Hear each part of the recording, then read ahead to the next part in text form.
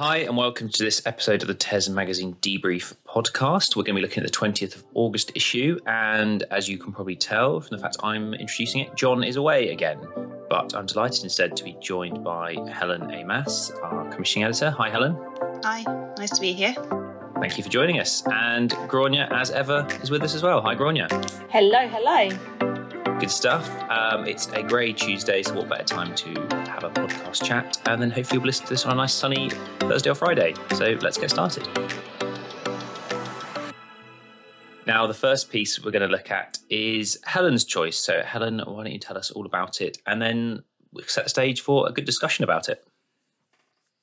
Yeah, so this is it's a column written by one of our regular research columnists, Christian Bokova, and so I should say that the issue this week is a subject knowledge special.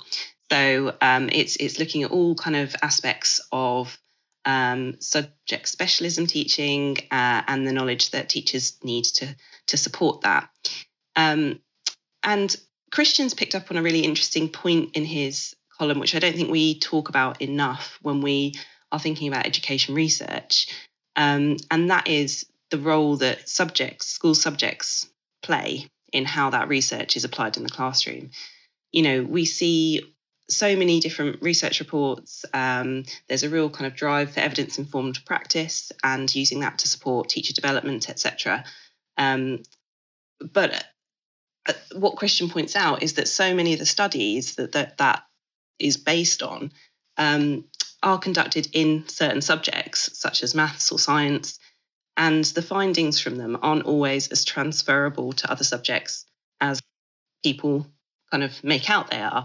And there's a sort of a simplistic idea that what works in one subject will naturally apply in, art as much as it does in maths, for example.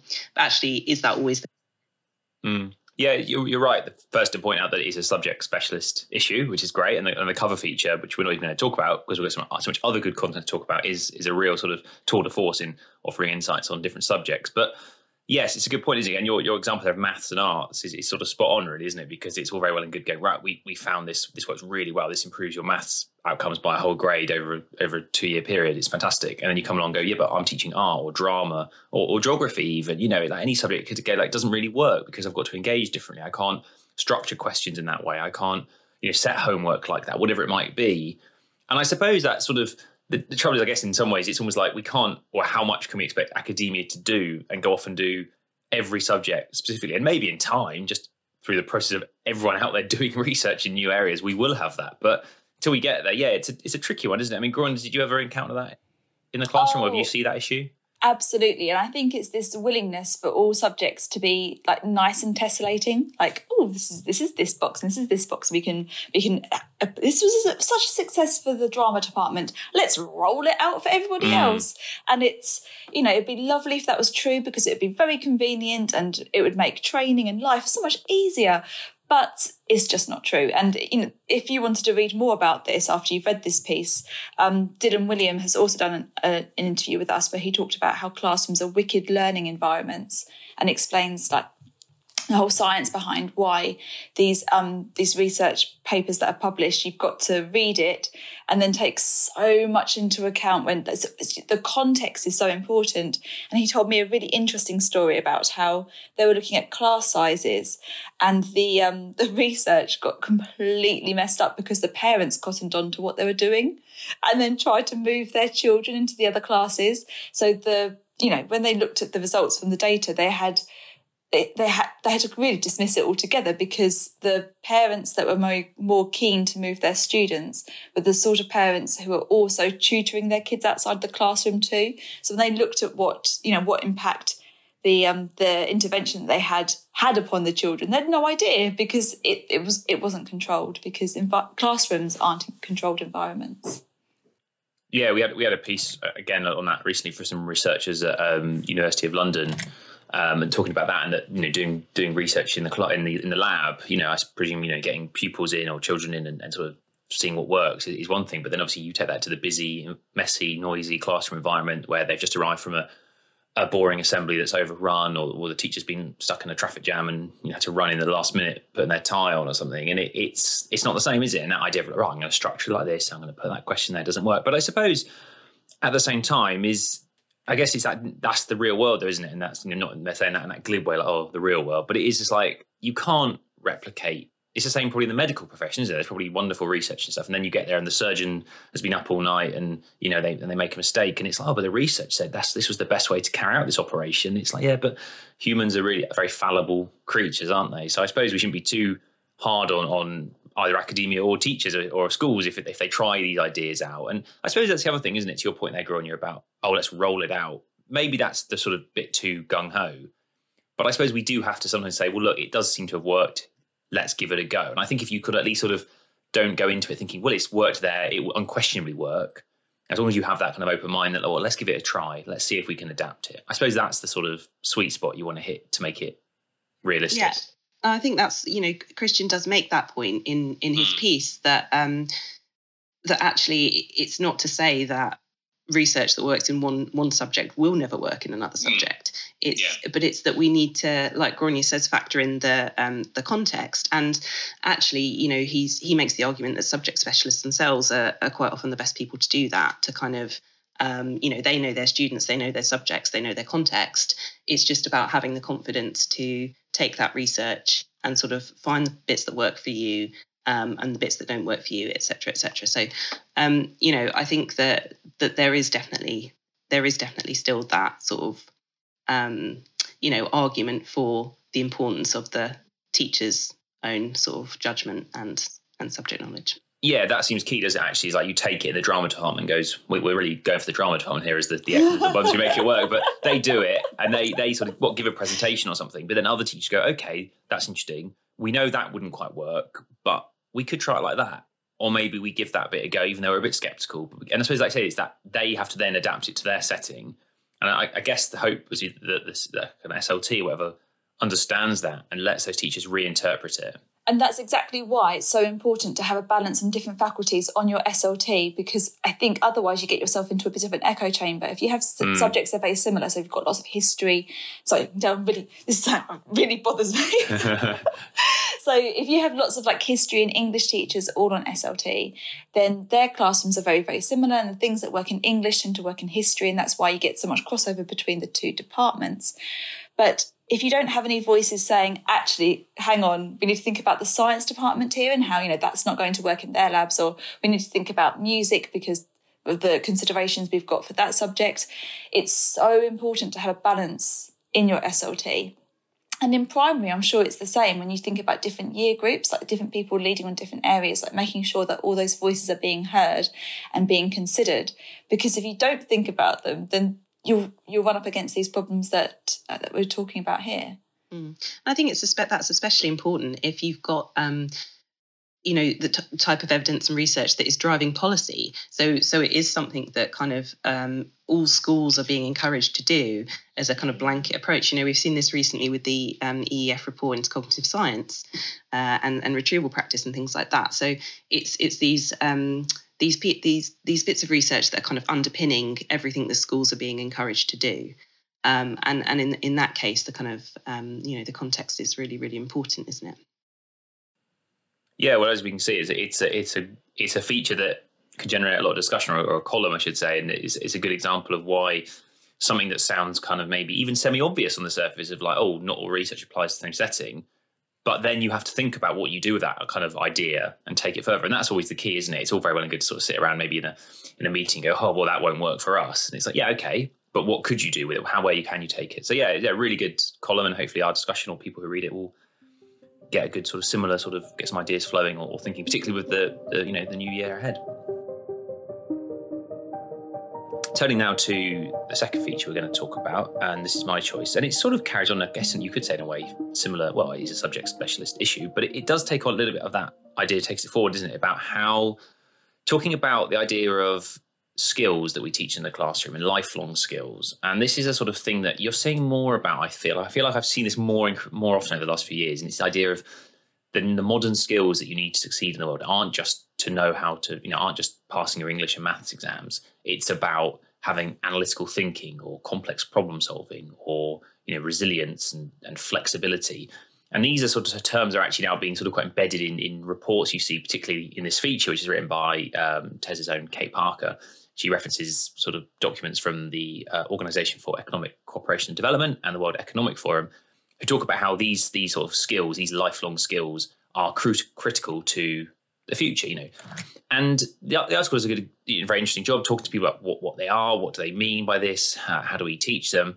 I can't help but wonder, though, if a lot of teachers might read this and sort of think, well, I think we're doing this already, and I think we're doing it unspokenly, and it's not metric or anything, but are we not teaching analytical skills in how to write an essay or, comprehension exercise? Are we not teaching resilience in PE, And I suppose there's nothing wrong with contextualizing it a bit more and making it more explicit about we're teaching them this. But I suppose you have to balance that with not making it another heavily metriced, form-filling, tick box thing where you have to always prove everything, because that can be very onerous. And I sort of think, weren't people in the industrial age, weren't they analytical? Didn't they look at a problem and try to work out how to solve it? Did they not collaborate? Were they not resilient? So I think it's an interesting one. I think it's good to talk about, but I think we have to be careful not to sort of over embed it as a sort of formalized thing. But what do you two think? Yeah, it's interesting. I mean, your point about teachers teaching them already, and these they're kind of universal sort of evergreen skills in the sense, like you say, that people will have always had to think analytically.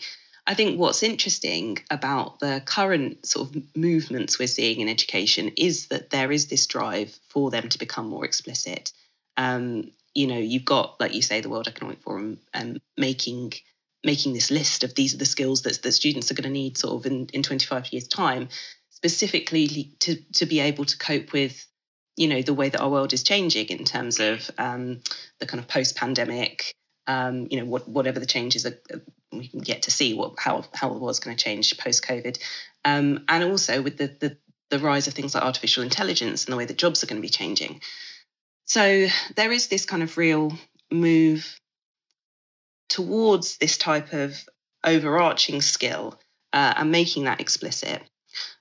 And it's interesting that it's kind of surfacing at this point, and it's a sort of that it's a kind of indication that priorities are perhaps shifting a little bit in education. Gloria, what aspect you've got a thought or two on this? I wonder if Helen remembers if she was also teaching when I was teaching when the strands came in. Do you remember when the strands came in of the new curriculum? So I remember, I think it was my first year of teacher training. And so I was a really new, excited trainee teacher, and I was in my first staff meeting, and they're talking about the new changes to the curriculum. We've got these new strands, and they're all different colours, and they were very similar to that list that's in the article of all the different skills that you want your students to have. And we had that. The children who are working in school today are who are preparing for jobs that haven't been invented yet, and it was that was the dawn of that phrase being beaten over our heads continuously for the next 20 years. And we had to sit with our curriculum plans, and they mixed us up with all different departments and talk about how in our departments we were teaching these skills and like matching it to the different skills. And then we had to go to our lesson plans and making sure in our lesson plans we were noting down when we were teaching these skills in our lesson plans. And I think this is the kind of thing where, I think we'd all agree that these are really important skills to teach at school, and these are skills that are useful for the rest of your life, and they're skills that all children should be taught. I think we'd also probably agree that writing it down on every single lesson plan and doing it in a performative kind of, look, this lesson today, kids, we're going to be doing some creativity. Like, it doesn't need to be signposted, and what we're doing there is just burdening teachers with extra work. What would be nice is to see extra training for teachers to know how to teach these skills well. That would be a good way to address the problem. But if we're just simply going to say to teachers, oh, you're doing this stuff already, now please spend hours and hours of your time flagging up where you're doing it, that's less useful, but actually training people on how to do these things well. Because, you look at that list, and I'd say you could confidently say in, certain subjects we do all of these things, but we could definitely do it better. And how do we do it better? Well, probably with a bit more funding to, like the technology example. Technology in schools is, as we saw in the pandemic, is pretty paltry. Like if we invested more money into technology in state schools, that would probably make the teaching of technology and the skills that needed in technology easier, rather than just saying, yeah, you need to flag up where you're doing it and to show us that you're doing these skills. So that's, for me, that's where it hinges. That's the difference. Well, I totally agree. And I think it's interesting. The technology one is the one where I think, again, I mean, this is obviously highly anecdotal, but I look back and think, well, actually, like I reckon every generation, the children are going to be better at the tech stuff than the adults. You know, you still need to provide the formal structure of teaching about but technology. Dan, they can't send emails or open up Word documents. Well, this is apparently true. No, this is the thing, isn't it? But I still think generally kids are going to learn, or at least majoritively are going to learn enough about tech in their own lives that you don't need to formalise it too much. But I look at that list in the magazine, and the only one that stands out there is I don't think I was taught at school subconsciously, or not explicitly, but I was taught them, is leadership and social influence. I don't That's exactly what I wrote down too. Yeah, I don't exactly know what that means. Do they mean, like, is that about collaboration and sort of how to get on in a group setting? And that's the one thing where I think actively teaching the idea of collaboration, about how do you problem solve together as an active task. So it's not not within a lesson, or it just happens organically in a history lesson. But it's like, right, well, today I'm going to set you a task. You've got to work out how to get this object from over there without using these three objects, and it's this kind of like problem solving thing. That's something where I could imagine you could formalize a lesson, you could do training to teach us how to do that. And out of that comes this kind of this learning of collaboration and sort of social influence, whereby you kind of have to influence each other as thinking, if that's what that means. Helen, I don't know what you thought about that. Yeah, it's interesting because the people that Kate spoke to in the piece, someone from the OECD, and then also from I can't remember one of the awarding organisations. They both say that these skills should be being taught through lessons, rather than, she explicitly asked them, should they be taught in kind of their own lessons, essentially, so lifelong skills lessons, and they both say no, they should be embedded within the curriculum across other subjects. But actually, I do think it's interesting that we are sort of saying, on one hand, these are the really important skills that students need to know, but they somehow need to just be taught by being woven through teaching other subjects and other skills, when actually, if they are so important, why couldn't we just teach them as a subject? Why couldn't you have, lifelong skills lessons covering the type of stuff that you're talking about there? And I think that there's this interesting kind of clash between us being really focused on teaching through subjects, because that's what we've always done, but then at the same time saying, actually, the overarching skills that are being taught, like woven through these subjects, are in fact the most important things that students are going to need. And it kind of doesn't quite marry up, does it? It doesn't, if you do agree that they are the most important skills, doesn't it? Because other people would say, well, actually, no, having English, math, science knowledge is most important. It should be the top tier, and the other stuff should happen underneath. Whereas the other way around, you say, let's teach them lifelong skills, don't worry about subject knowledge, which I know is not what you're saying, what other people are saying, but it's sort of like one's got to come above the other, hasn't it?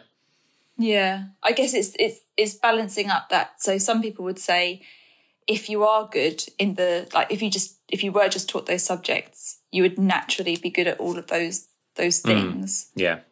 But then I think it could be true that you could, you can do a GCSE in maths, you can do a GCSE in English, you could do a GCSE in history and still not be very good at complex problem solving. Because those I think we'd probably need to look at it at a higher level. The sad truth is we don't spend curriculum time on it because you don't get a GCSE or an A-level in it. Yeah. Well, I was going to say is the trouble is, and I agree with you, Helen, actually, that if you have, why not have a life skills module that runs once a week?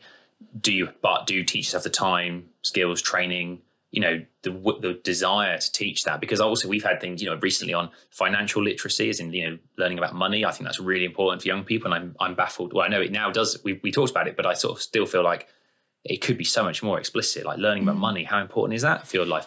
Home economics, learning how to cook. I mean, if we've got a health crisis in this country and an obesity issue, learning how to cook and eat well, Well, actually, it's one of those things. It's like, really, shouldn't everyone do that? Like, how could that not make you a healthier nation if everyone that grows up learning how to cook some good, healthy meals?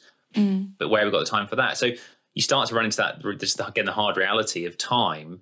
But I think it's an interesting one, because I think you're absolutely right when you say, well, actually, if we value them so much, but then we don't bother to explicitly teach them, it's like, do we undermine our own point? But then also, do we just sort of stick to what we know? Because like you say, we like what we know, and so we stick with it. It reminds me of the cover feature we had a couple of months back now by John Morgan about what the value of education is. You know, and he sort of was looking at the monetary value of education and the fact that we see it as a means to get a good job, and that's sort of the primary, our primary argument for students a lot of the time why they need to do this in class is because they won't get the grade, they won't get a good job if they don't. And actually, you know, is that what we want the value of education to? Is that what we truly believe education's for?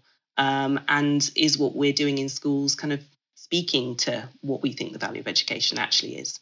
That makes me think of a time when I was an NQT and my mentor said, you know, because I kept saying, you know, you need this because you need it for your exams. I always try and give them other reasons why they need to know this. Like when we're doing analysis of poetry, I say, you know, this is really good. You get to like pick over the words. I'm going to teach you how to like read between the lines. And that's great when you're having arguments with your friends on text messages and you can pick over their text messages. I thought that was fantastic. Like, here, I'm going to teach how to be really sneaky, argumentative people. But isn't that stuff? Yeah, that's exactly that, isn't it? You talk about that in poetry. You explain what you're doing. You call that analytical. You call that, you know, social influence, right? That's what we were talking about earlier. That's what that is, isn't it? It's knowing how to, like, if I word it in this such a way, I'll win the argument with my friends in this, you know, why we should go to see that film and not the other film.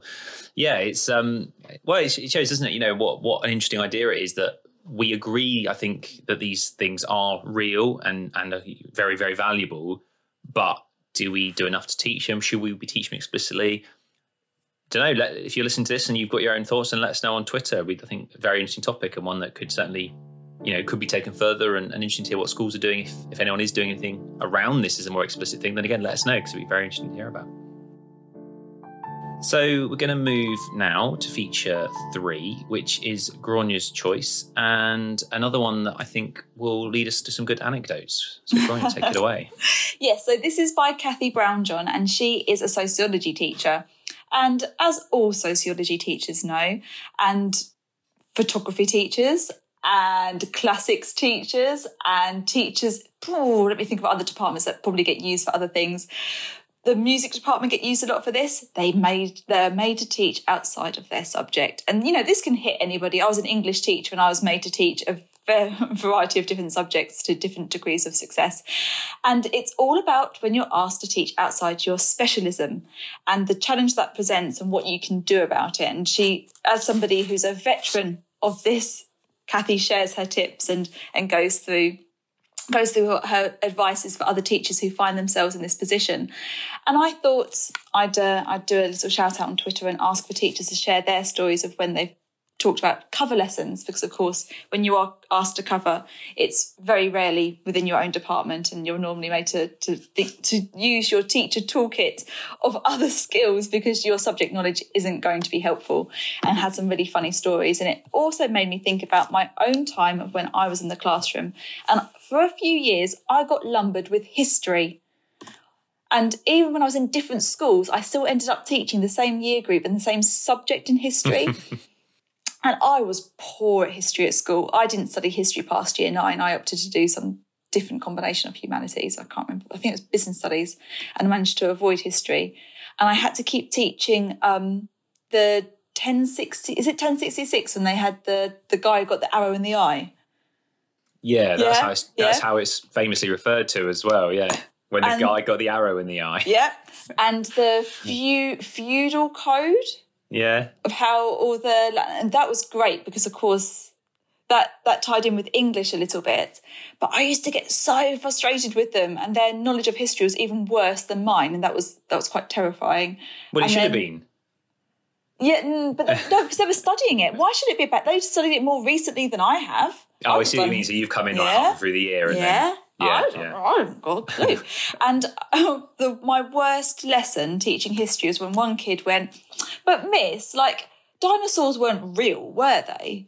And we had to go all the way back to the start of time and just did like a very condensed, like, this is what happened in, like, you need to know these really important dates, and did like a crash course. That's a brilliant sketch, the idea of a teacher sort of getting more and more exasperated with they don't know this, so having to go back and go, you know what? We'll just go back to the start and we'll go from there. At the end of the module, it's like, have you taught them about the Battle of Hastings? It's like, no, but they know all about the Big Bang. And that reminds me of a column we had a little while ago, a history teacher, about teaching to the exam. And she shared the story of a student heading into their GCSE paper about, Nazi rule. Asked her on the way in, Miss, what are the Nazis? Yeah. It's just like, the basics. Yeah, right. Well, there you go. But that's hard, right? For your story there, Gordon, you're like, all jokes aside, if it's not your subject specialism and you go in and you're a bit like, presumably you just get the textbook and the curriculum and you're a bit like, oh, crikey, what have I got to work out here? It does sound very difficult. And I don't know, did you get any good anecdotes on Twitter? Oh, I've got some great ones. So lots of people, I asked about covering lessons and I expected people to tell me about times they had asked to cover lessons. But I also got plenty of stories about when they had left cover and then what they came back in to find. So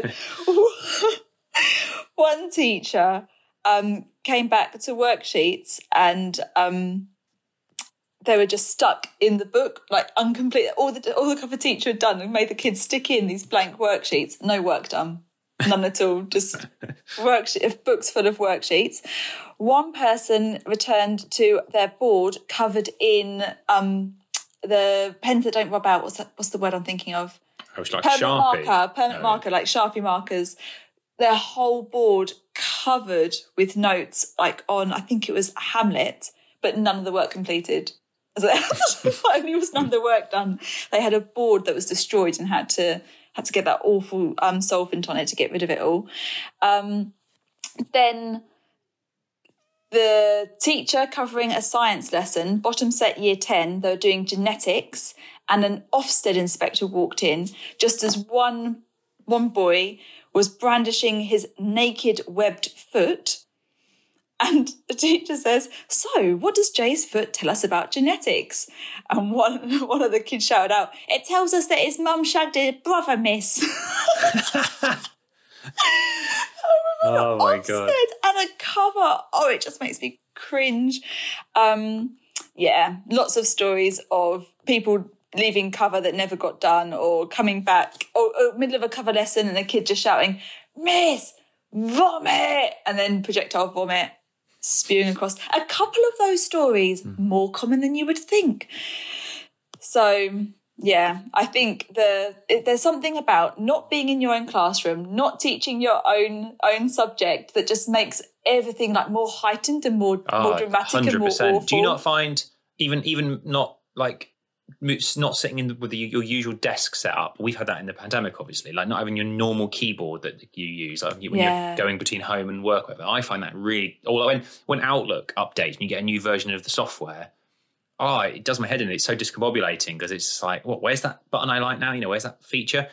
You get used to it, but yeah, I can imagine as a teacher with children in front of you expecting to, in all the behaviour management, it must be just chaos. Well, that feeling when you walk into a cover lesson and there is no cover, there's just nothing on that desk. You're just like in an art classroom and you're like, cool. So. And the kids are like, Miss is never here. She's not been here all term. You're like, oh, that's fine though, kids. We're just going to carry on though. Like, I'm sure Mrs. Jane can't wait to come back and teach you again. Like, I can see why she's off for this lesson. Do they do that thing where they always say like, oh yeah, no, she always lets us do this. Oh, she never set homework. Yeah. She lets us listen to music. Yeah. Oh, the normal places one is the worst. Like, this is not your seating plan. She did not put you two together. Oh dear. Well, there you go. So the feature has some good sort of tips and tricks on how to sort of make these horror scenarios not come to pass if it happens to you. I suppose, it just shows, doesn't it, that you've got to be a bit of a jack of all trades sometimes in any job. And I guess, it's not always easy, but as long as you get through it and they learn something, arrow in the eye, that's something that now all those kids I'm sure remember about the Battle of Hastings. So yeah, good stuff. So Well, I think, for a grey Tuesday morning, we've really sort of, plumbed some interesting depth of conversation there. It shows what a good action-packed issue it is. So yeah, that's the 20th of August edition of TES. Do have a read. Let us know what you thought about the articles, and let us know if you listened to this, what you thought about our conversations and any thoughts you had to add. Love to hear about them on Twitter. And we'll see you next week.